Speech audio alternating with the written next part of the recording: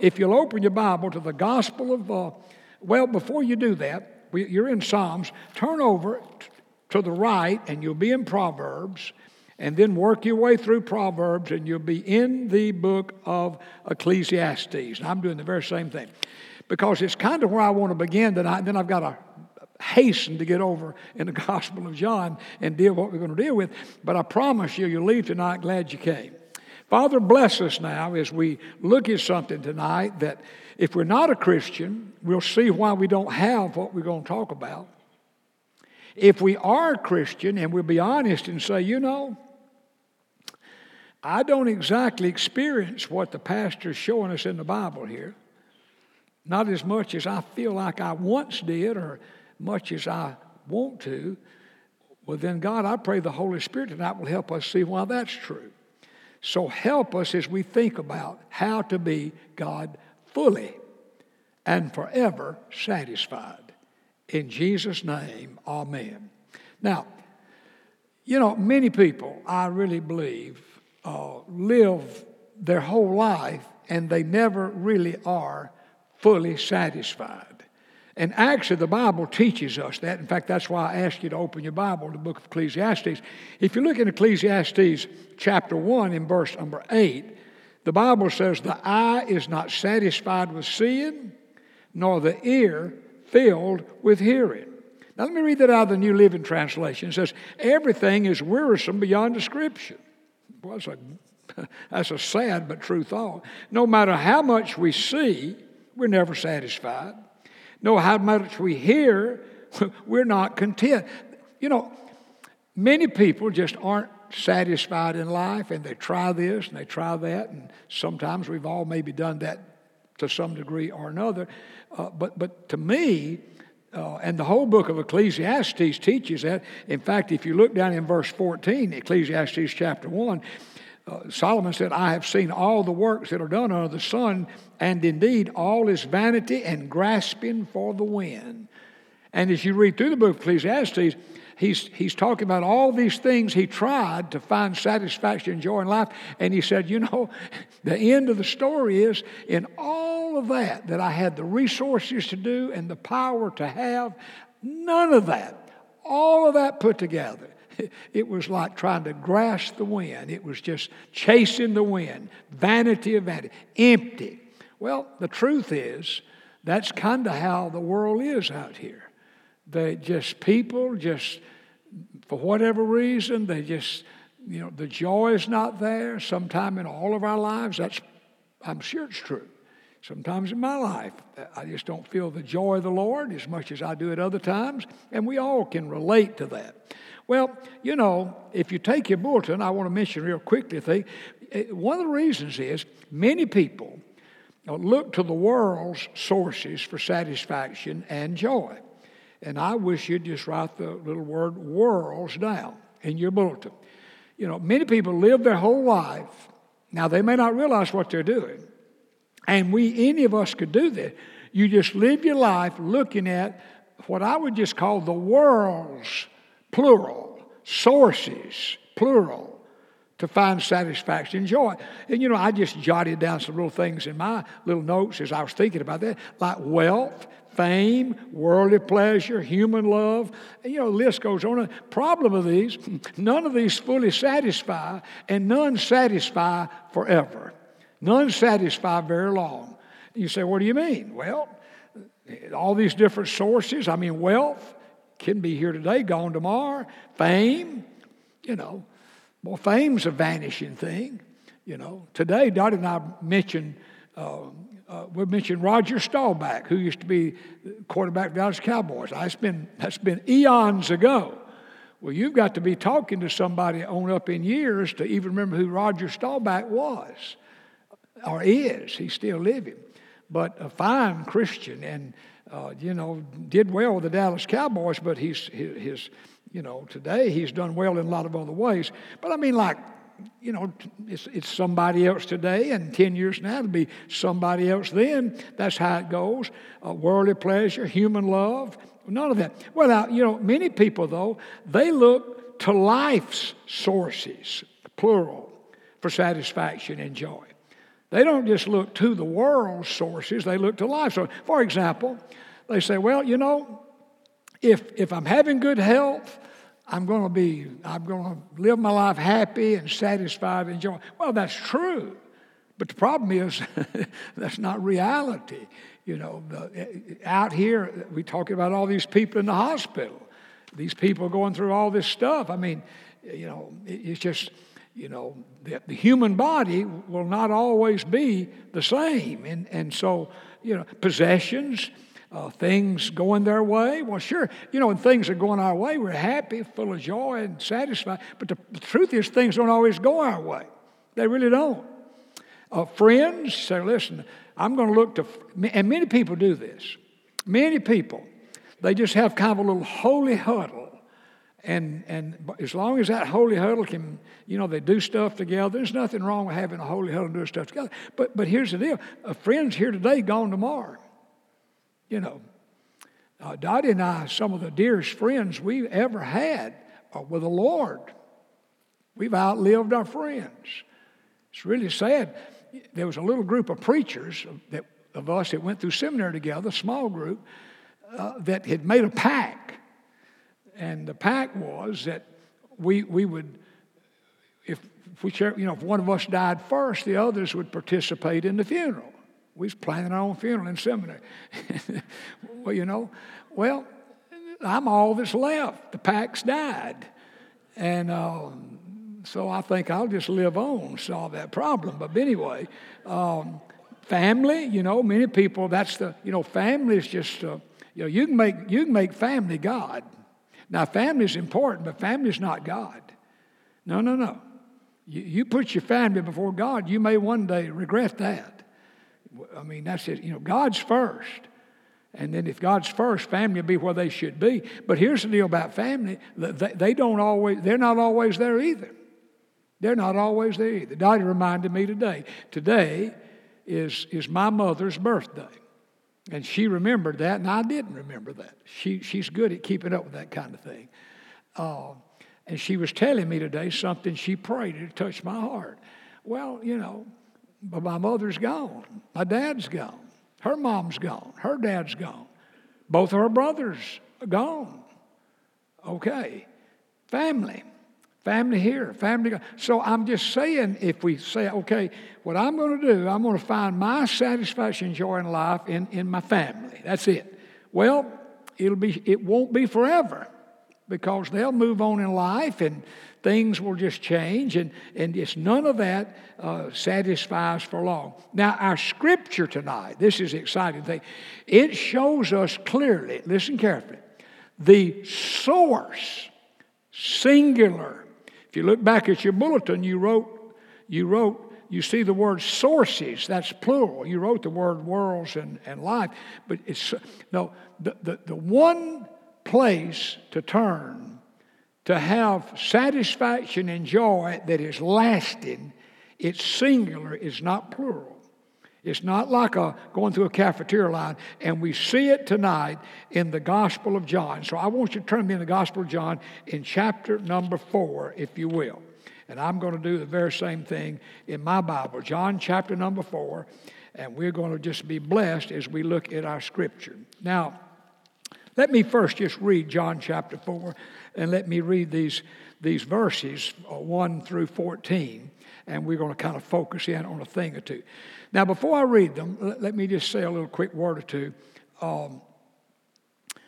And most of you would know this. As you read the Gospel of John, it's interesting that John's name never appears in the Gospel. He refers to himself, and I'm going to be at that in just a moment. He refers to himself in another way. And I'm going to give you the verses. You may want to just jot them down and go back and study them later. But church tradition says that John, the Apostle John, wrote the Gospel of John. And of course, he wrote 1st, 2nd, 3rd John, and he wrote the book of Revelation. So he's written a good bit, and he probably wrote it in the very latter part of his life.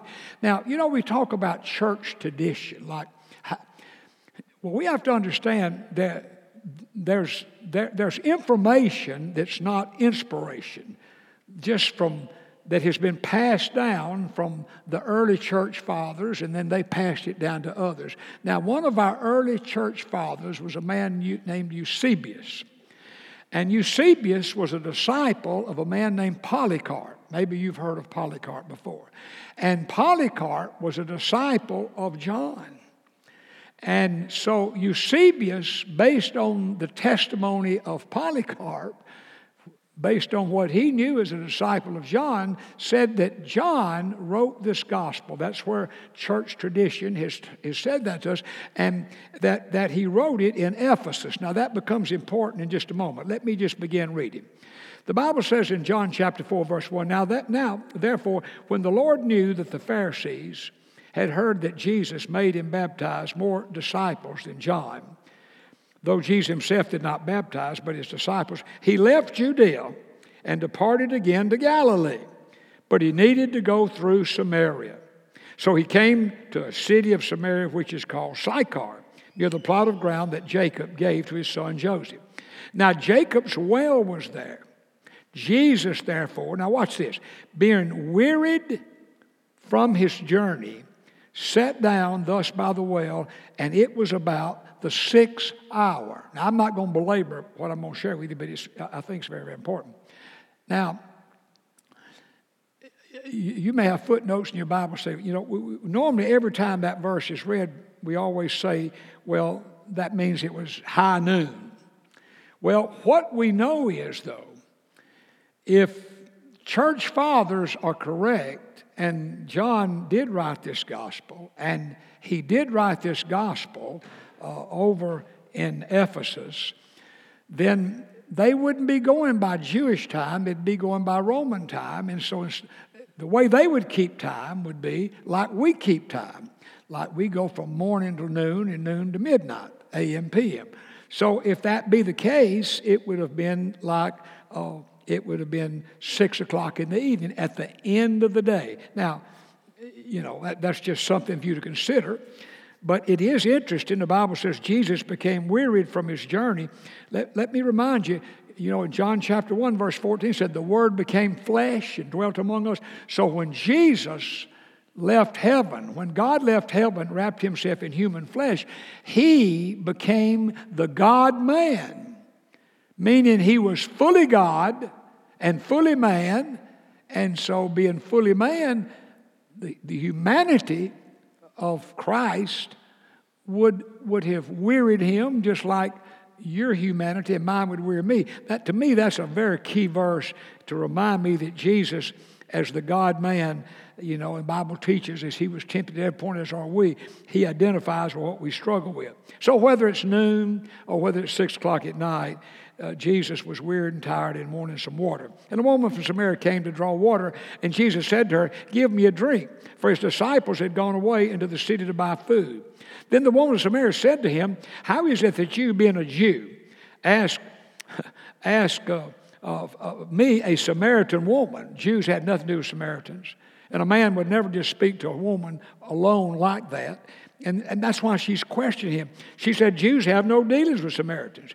Jesus answered and said to her, if you knew the gift of God and who it is who says to you, give me a drink, you would have asked him, and he would have given you living water. Now, let's go to verse 11. The woman said to him, sir, you have nothing to draw with, and the well is deep. Where then do you get that living water? Are you greater than our father Jacob, who gave us this well and drank from it himself, as well as his sons and his livestock? Jesus answered and said to her, whoever drinks of this water will be thirsty again. Now watch verse 14.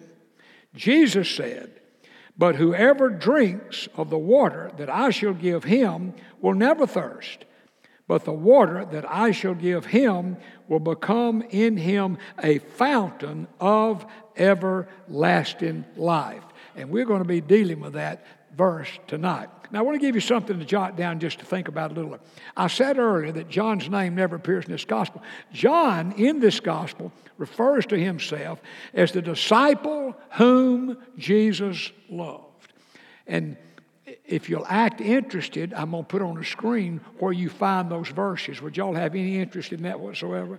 All right, turn over in chapter 13. We're going to come back to this 14th verse. Turn over in chapter 13. You ought to just jot this down. We have to do it kind of quickly.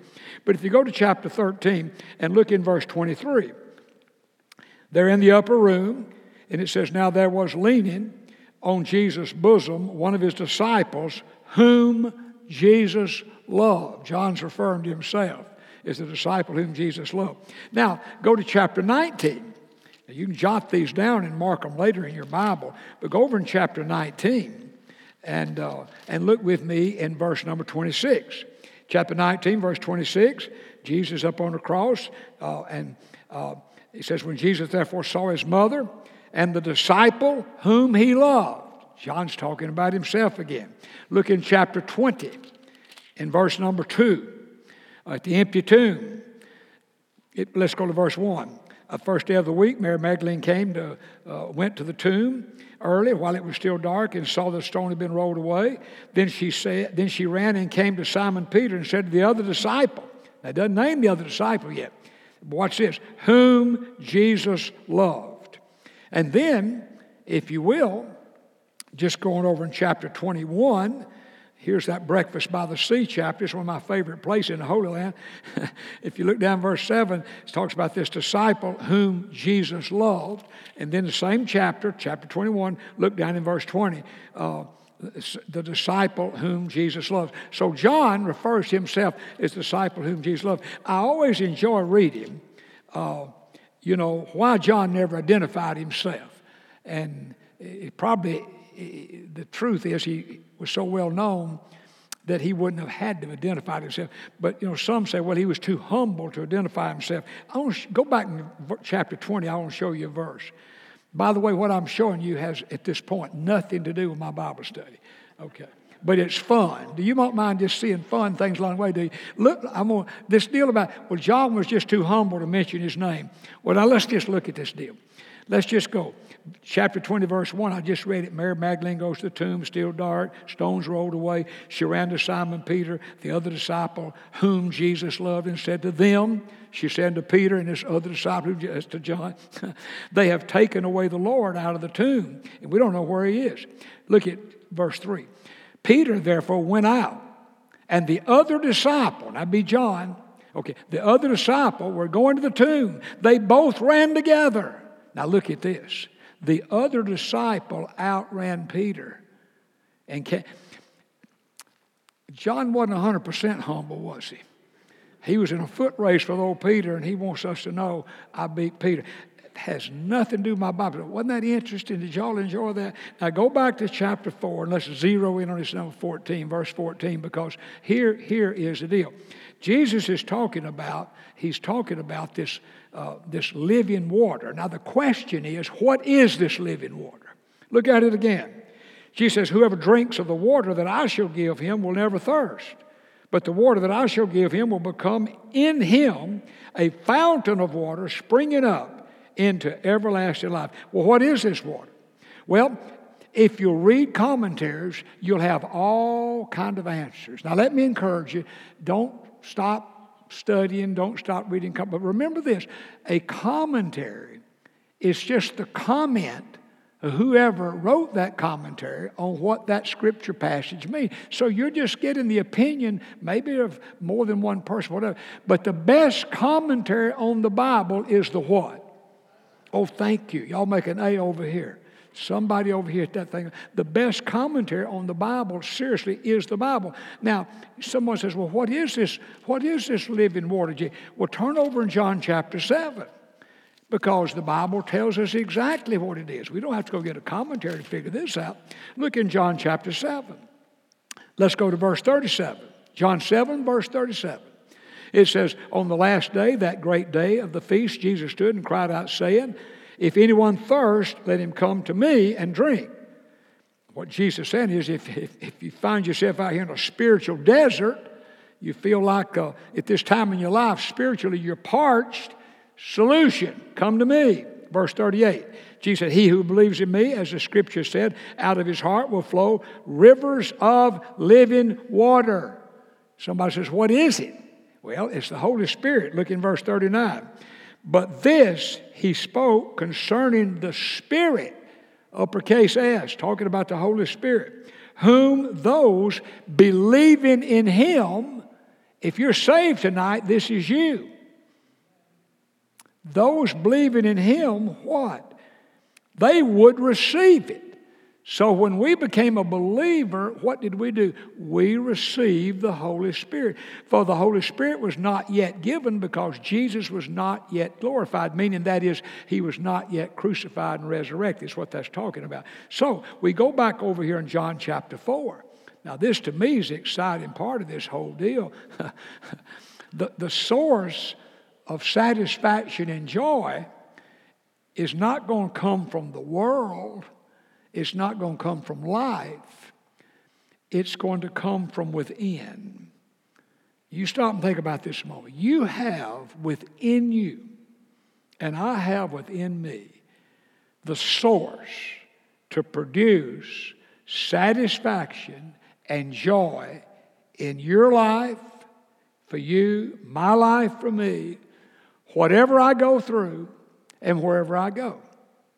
And where is it? Within my own self. It's within you. It's there. Now you say, well, I don't feel that. Well, okay, we'll deal with that quickly in a moment, why you might not, if that be the case. So as Christians, you know, we've got quite a deal. Within our own selves is the source. What is that source? It's the Holy Spirit that produces satisfaction and joy in life. Now, as I think about that, I think about like tonight.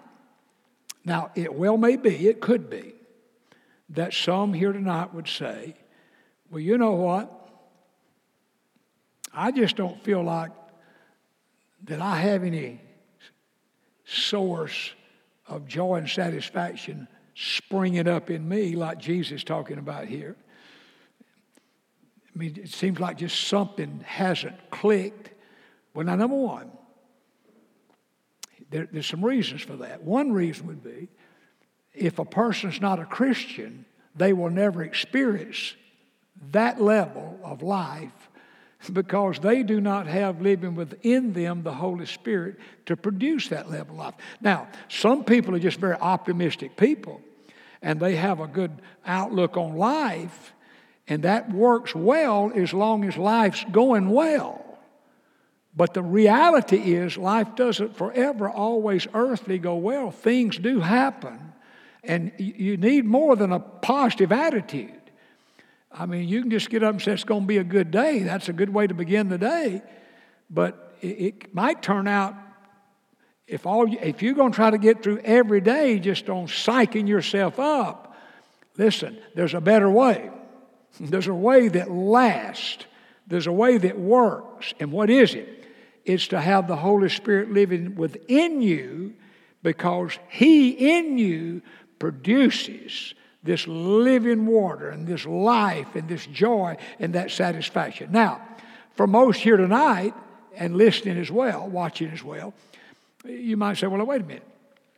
I am a Christian. I know I'm a Christian. And there have been times in my life where I have felt more joy than I do now.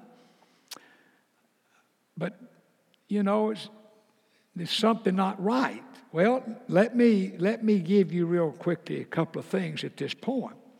Now, I'm talking to Christian people, and I'm saying to you as I say to myself, I have within me the source to give me satisfaction and joy in life, whatever I go through, and so do you. You say, but I'm not experiencing that. What's the deal? Well, one is, if a person neglects the daily power from God's Word, they'll run dry.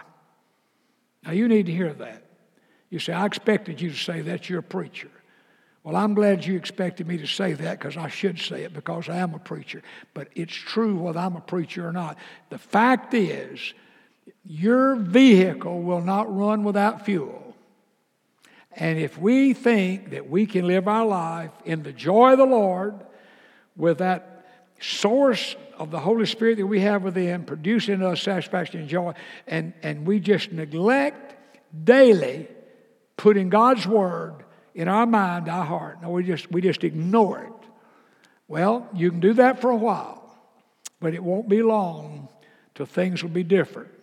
And that well may be. Some of you are not. I encourage you, if you're not reading your Bible every single day, and you don't have to read 10 chapters, understand what you read and ask God's Holy Spirit to help you to apply it to your life. Now, you say, well, I'm doing that.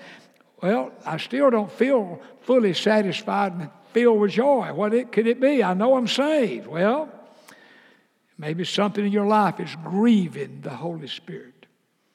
You just have to ask yourself, now, God, show me, is there something in my life that would grieve your Spirit? Or maybe it's something in your life that quenches the Holy Spirit. You might write these Bible verses down. Ephesians chapter 4, verse 30 talks about grieving the Holy Spirit.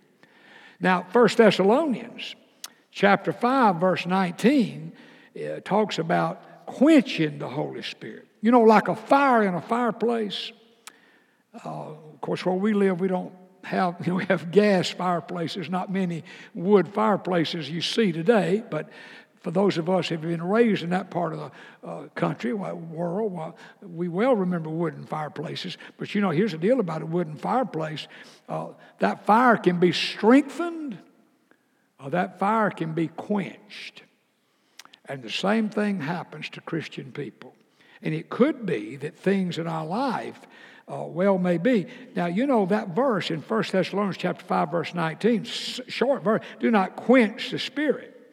Now, the verses leading up to that verse tell what happens if a person is not quenching the Spirit. It says they'll rejoice always. They'll pray without ceasing. And in everything, they'll be giving thanks. Now, that's the different culture that a person experiences that lives their life without quenching the Holy Spirit. And just like you can put a fire out, the fire in your heart for God can be quenched, can be put out. And a lot of things can do that. And so I just encourage you, you know, we all want to live life satisfied and live life, you know, satisfied in Jesus. That's an old, great old song. Well, it works. And, of course, I know you know it works. You're at church on Wednesday night.